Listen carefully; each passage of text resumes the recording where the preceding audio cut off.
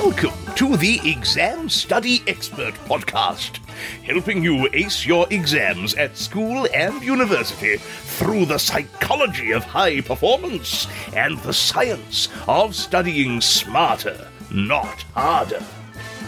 It's my pleasure to introduce your host, the Cambridge-trained memory psychologist and exam success coach, William Wadsworth.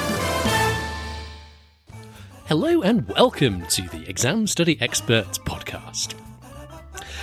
If you're on my email list, I sent an email out a week or two back about my own mindset story, lessons I learned about student mindset from my own times as a student and a scholar. I thought this story was rich enough with practical insights to merit turning into a little podcast episode all of its own, both to help the story and its lessons reach more people, and even if you've read the email already, it was quite a dense set of lessons. I think there's an awful lot to take from it. So even if you caught it, maybe you sort of skimmed through it, didn't quite read everything. It's often the way with longer emails, isn't it? I think it's well worth taking the time today to listen through the story properly, to take on all the advice that's relevant to you. There's a lot to unpack, and excited to get into that in a moment. Besides, some of the most popular episodes of the show that I've ever done have been those where I've dissected lessons I've learned from various aspects of my own student experience. So I think you'll enjoy what's coming up today. Just before I get to my story, let me start with a quick introductory word on where I see mindset fitting into the overall picture of your study system.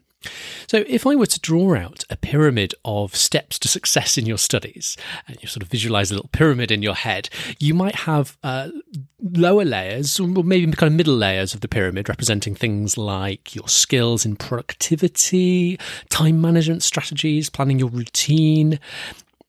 If you've got exams to learn for, you'll also have layers under the pyramid for, you'll have a layer for kind of your effective learning strategy, how you go about actually learning your stuff. You'll have another layer for kind of exam technique, what you actually do in the exam hall to make sure you maximize your mark. And on the other hand, if you're a research student, there could be a layer representing your research skills, or perhaps another representing your kind of writing skills when it comes to writing up your final thesis / dissertation / paper, whatever it is. But here's the thing, for all of us, I think the bottommost layer of the pyramid, the foundation on which everything else rests, is your mindset. This covers a range of things. So it covers being motivated to work consistently, not being so frenetic as to overwork and exhaust yourself. It covers finding enough focus and calm to get things done, even if you, like most of us, get a little or more than a little anxious about it at times. It covers having the belief that you can do it, that you can get the results you want, even if the road ahead of you feels challenging. Because if you don't have that belief that it's at least possible, that you've at least got a chance, why would you even try? And so much more. I believe we don't spend enough time working on this first and most fundamental layer of our scholar's pyramid, mindset.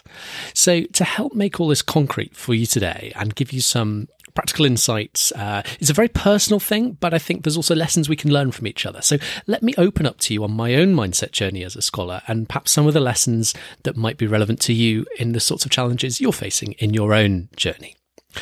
I'm going to highlight 3 moments along my journey in particular, representing different stages, different challenges, and different impacts that they had, and of course different lessons that you learn from each. The first moment is back in my kind of school years, so I sort of even pre-teens, but certainly into kind of early teenage years. So it was relatively young, certainly younger than most of our listeners. And it was the classic procrastination and lack of self-discipline. So, the challenge here was putting off my homework, my assignments till later in the evening, with the very familiar impact, I'm sure, to many of you, that I ended up rushing the work, not doing it as well as I could. And also, I think, worst of all, I never had any real, I never had so much good quality free time because I always had this kind of incomplete work hanging over me, which was ridiculous, of course, because I was so young. It wouldn't have taken me that long to get through my homework. I didn't have so much that it was taking me all night. I could have just got it done quickly and then had the rest of the evening to myself. So in the grand scheme of things, this was a relatively minor complaint. I was lucky. I managed to get a grip on this pretty quickly, such that kind of as I got through early into mid-teenage years, I became pretty conscientious, and that kind of attitude stuck with me really for the rest of my life so far. That said, I'm still not immune to procrastination, even to this day, especially when tasks are particularly aversive. Do my tax return has been sitting on my to-do list for many months now, and I should really get around to it. Not due until the end of January, but I should say anyone that's ever got a tax return to fill in, I'm sure you sympathise, and I'm sure you have similar tasks that have been kind of lurking around on your to-do list just because you've been putting them off. They're not super urgent. You need to get them done, but they're not the most enjoyable tasks in the world, so you kind of put them off and procrastinate on them. The second moment I wanted to touch on is exam nerves. So this was kicking in kind of as I got into later teenage years and was taking kind of major exams towards the end of school days. So here in the UK, the big school exams you take are GCSEs, age kind of 16, and then A-levels, aged around 18. So for my A-levels in particular, I think GCSEs too, actually. So both of these sets of exams, I remember getting pretty nervous ahead of exams. They meant a lot to me at the time. I was keen to do well. And sometimes, particularly for exams that I was feeling less prepared on, was more worried about, to start with, my approach was to work later, the night before the exam, trying to get some last minute, reading and preparation done, which, of course, wasn't a good idea in the grand scheme of things, because it then meant I slept badly because I was anxious and I had all that course content and my, worries about it running around my head. So I didn't get such a good night's sleep ahead of the big exam. Now, in the grand scheme of things, this was a kind of minor to moderate issue again. So maybe slightly more significant than the procrastination thing.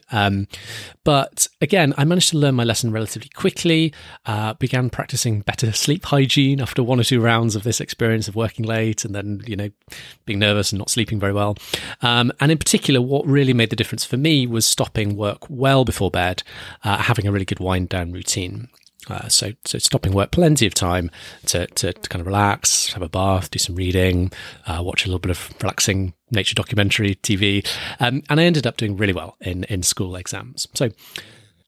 So much so, in fact, that I started to write about exam strategies, and I started writing a little book about how to prepare for your exams, and the first things I was writing about was how to get a good night's sleep before exams. That document started by kind of 15-year-old me floated around on my computer hard drive for the next 10 years, and eventually I turned it into something I was quite proud of, and turned it into, and that eventually saw the light of day in the form of Outsmart Your Exams, my book all about exam technique and strategies for exam week and in the exam hall itself.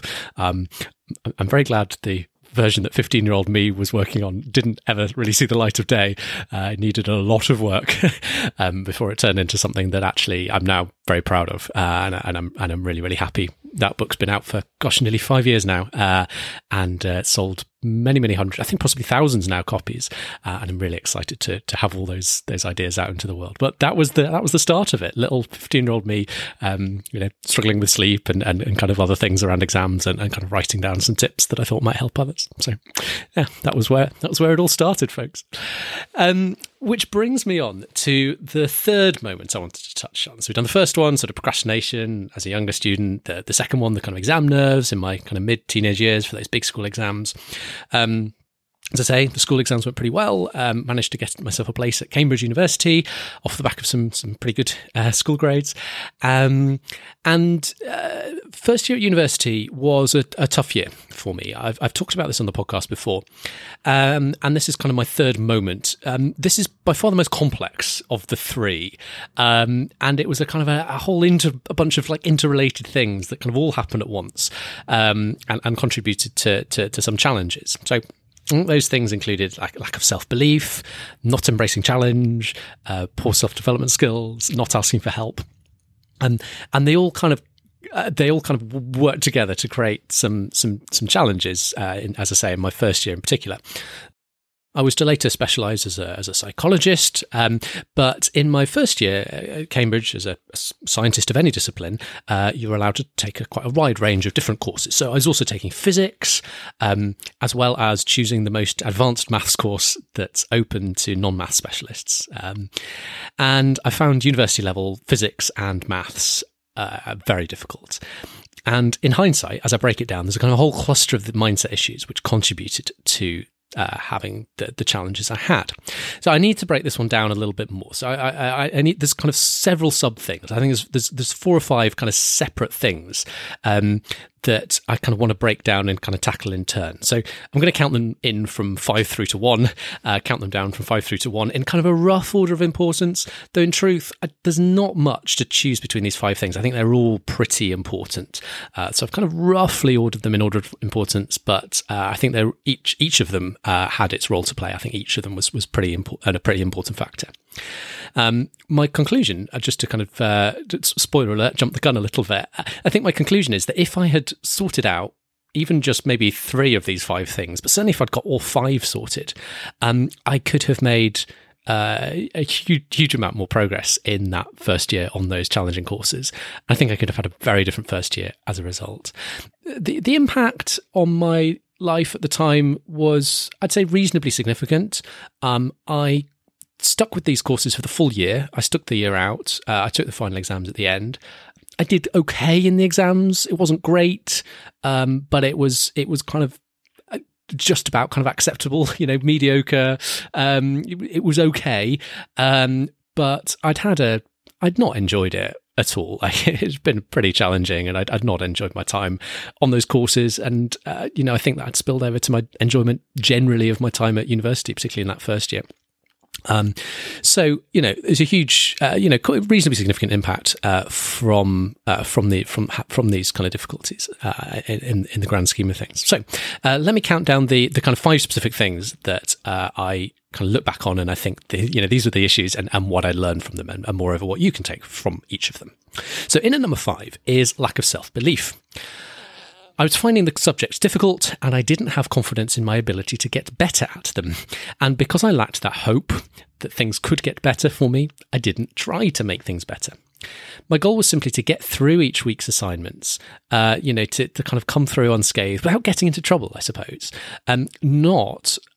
Certainly not having a goal of truly understanding the course material of that week. So my belief that I wasn't going to get any better kind of became a self-fulfilling prophecy. This may have been linked a little bit to imposter syndrome, just in not serious, not in a kind of a severe way, but in just a kind of a light way. On some level, I didn't believe that I was good enough to be at Cambridge. I suspect my attitude might have been different for the better if I'd been at a different university. If I didn't believe I was at such a prestigious university, I might have had that belief that, actually, I should be able to do this stuff, and I might have kind of approached it my attitude might have been a whole load different, and I might have grappled with the material a little bit more, and perhaps made a bit more progress with the course material than I ended up doing. This is linked to area number 4, which is not embracing challenge. So I believe that you can choose to embrace stretching circumstances as an opportunity to grow.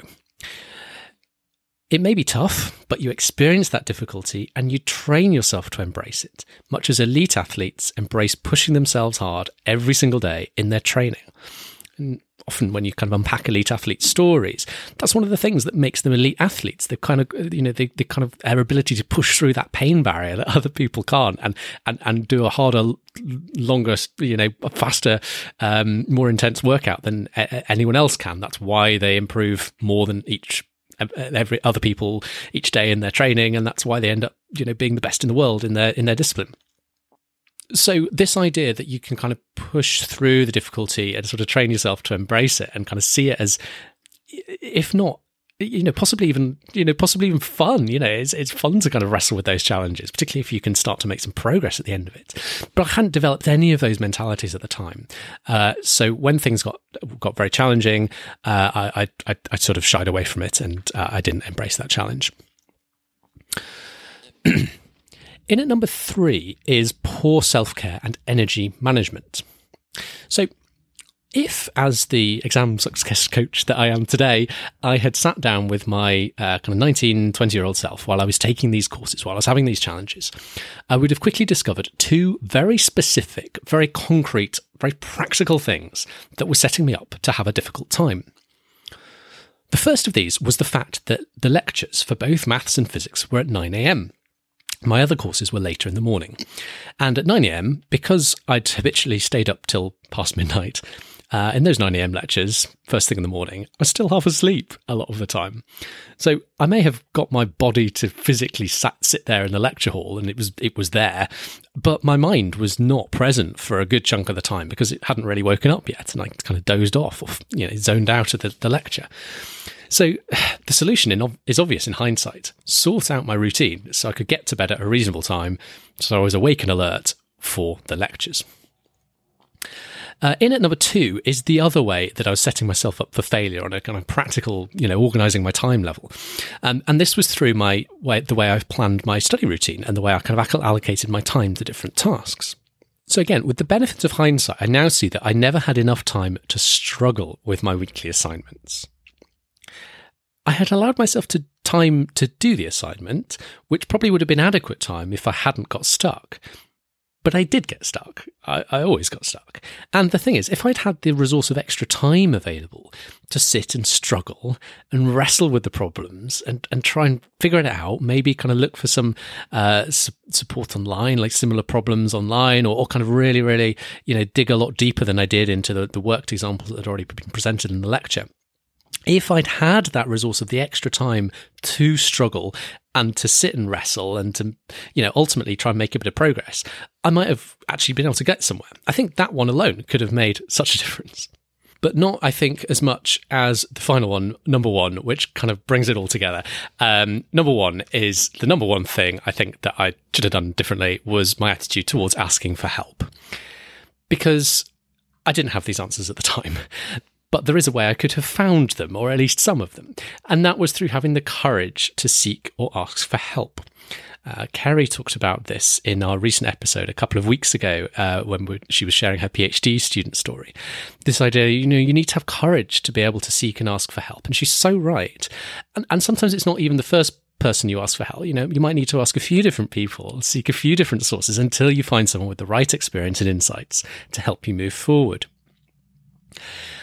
Just to address a little point, I think there are probably some of you, at least some of you listening to all of this and thinking, well, all of the things I'm saying seem pretty obvious. You might be thinking, well, I could have figured all this out had you been in my shoes.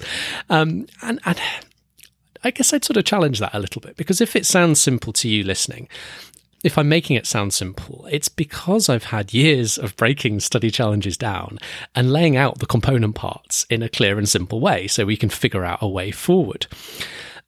I'm a fairly smart guy, I think, but none of this that I'm saying was obvious to me at the time, especially, in this third area, the kind of university level challenges I was having. I was blind to what was holding me back at the time, and I didn't have the answers. Part of that is lack of experience. I've gained vastly more experience at kind of coaching now, and I guess I'm applying the same coaching methodology to my former self, if you like. I'm me in the present day is sort of coaching past me on the exact challenges I was having at the time, if you like. And I think the other reason is that sometimes it's just quite difficult to kind of see yourself from the outside. So I've got the benefit of kind of hindsight and perspective, looking back on those challenges now. When you're kind of there in the moment, it can sometimes be harder to kind of see what's going on. So just the benefit of kind of having an outside perspective can be quite powerful too. But the good news is, I guess, that I didn't need to have figured it all out for myself. There was another way. If I could have just cracked this one thing of being able to ask for help and find help in the right place, if I'd just been able to crack that one thing, then I could have found all the other answers I'd needed by virtue of asking for help. So we all have areas of our mindset we could use some work on, I think. And this stuff is also very personal. It's unique to everyone. And it also shifts and evolves as we grow and we take on new challenges through our life. So, having convinced you, I hope, of the power and importance of all this mindset stuff, I'd like to finish with an invitation to you to invest at least some time in levelling up your toolbox of practical mindset skills, strategies, and tactics to help you out, help you get unstuck, help you make as much progress in the kind of happiest possible way with your studies. You have, as always, got a couple of options. So option one is the direct coaching route, working with me one-on-one live over Zoom to discuss your specific challenges, allowing me to coach you through the best ways to unlock biggest progress in your studies, including the all-important mindset elements that we've been highlighting today.